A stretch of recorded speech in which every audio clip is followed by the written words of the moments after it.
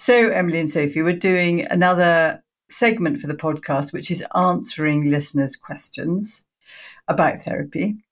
And the first question is, how can therapy help me? Big question. I think therapy can help in lots of ways, big and small.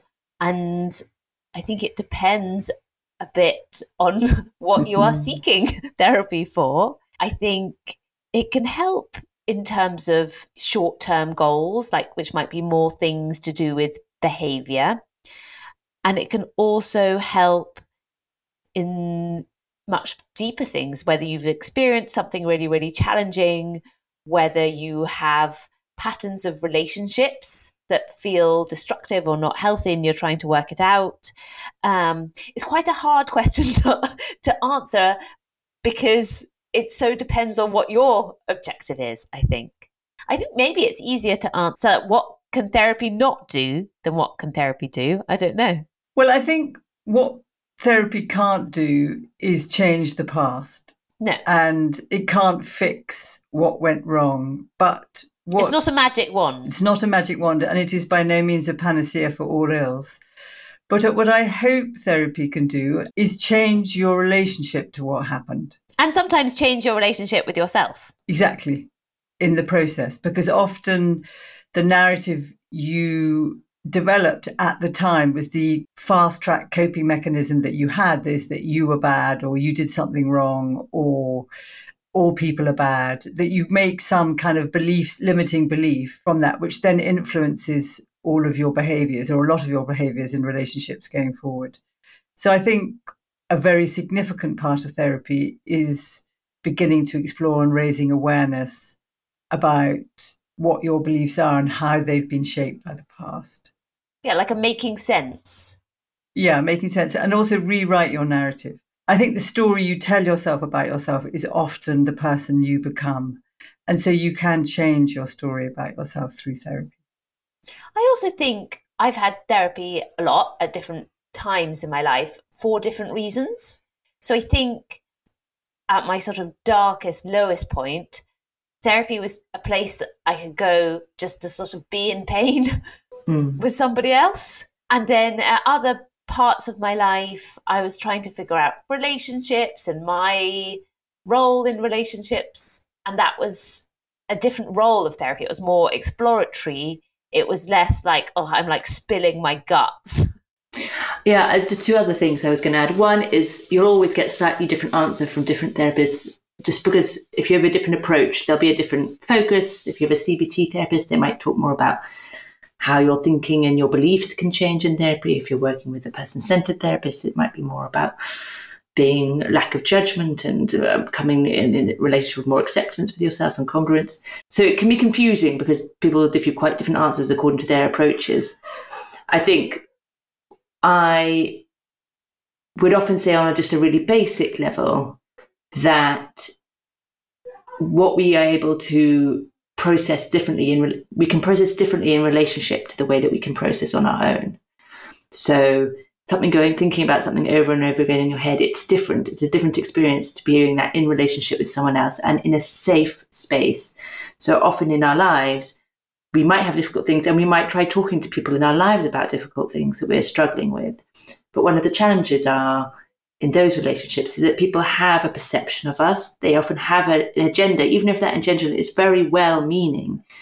We'll often be conscious of the judgment that people have of us, or the consequences of either impacting them or on the relationship if we speak about what's really going on.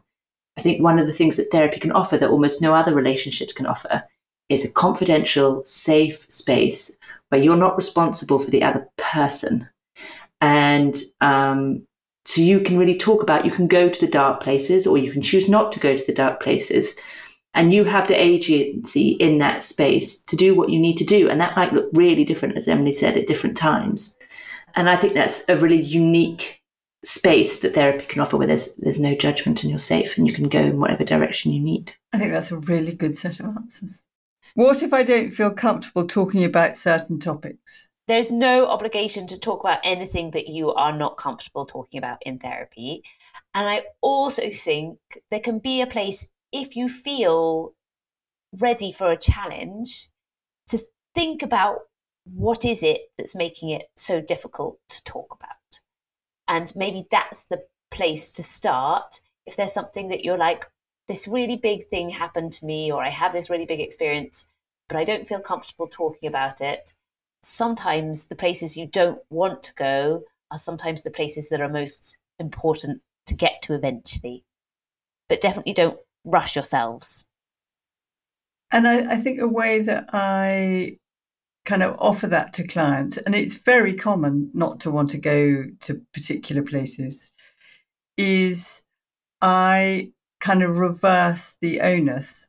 So I say to them, you are completely in charge of when and if you want to talk about this, that I'm not going to prod you or push you or ask questions about this. But we both know that it's there, and that when you're ready to, even as Em says, talk about why you don't want to talk about it or what your fears are will happen if you do talk about it, then I'll work with you. But I will attune to you and you'll be in charge. Because I think a lot of it is a fear of powerlessness. If, you go into therapy, you're going to open up this Pandora's box and the therapist is going to kind of rip you open, and everything you've hidden from yourself all these years is going to kind of drown you. Yeah, I'm not sure I think those are both such clear answers. I'm not sure if I would add much more really, other than to say, when you have that feeling that you don't want to talk about something, it doesn't feel safe, or whatever the resistance, whatever the fears are, you can also check with yourself, is this the right therapist for me? Are some of those barriers, is it about me, or is it something about our relationship? And ideally, if you think, I think there's something, even if you're not even sure if it's true, I think they will think this about me, or I don't believe they'll understand because they're X or they're Y.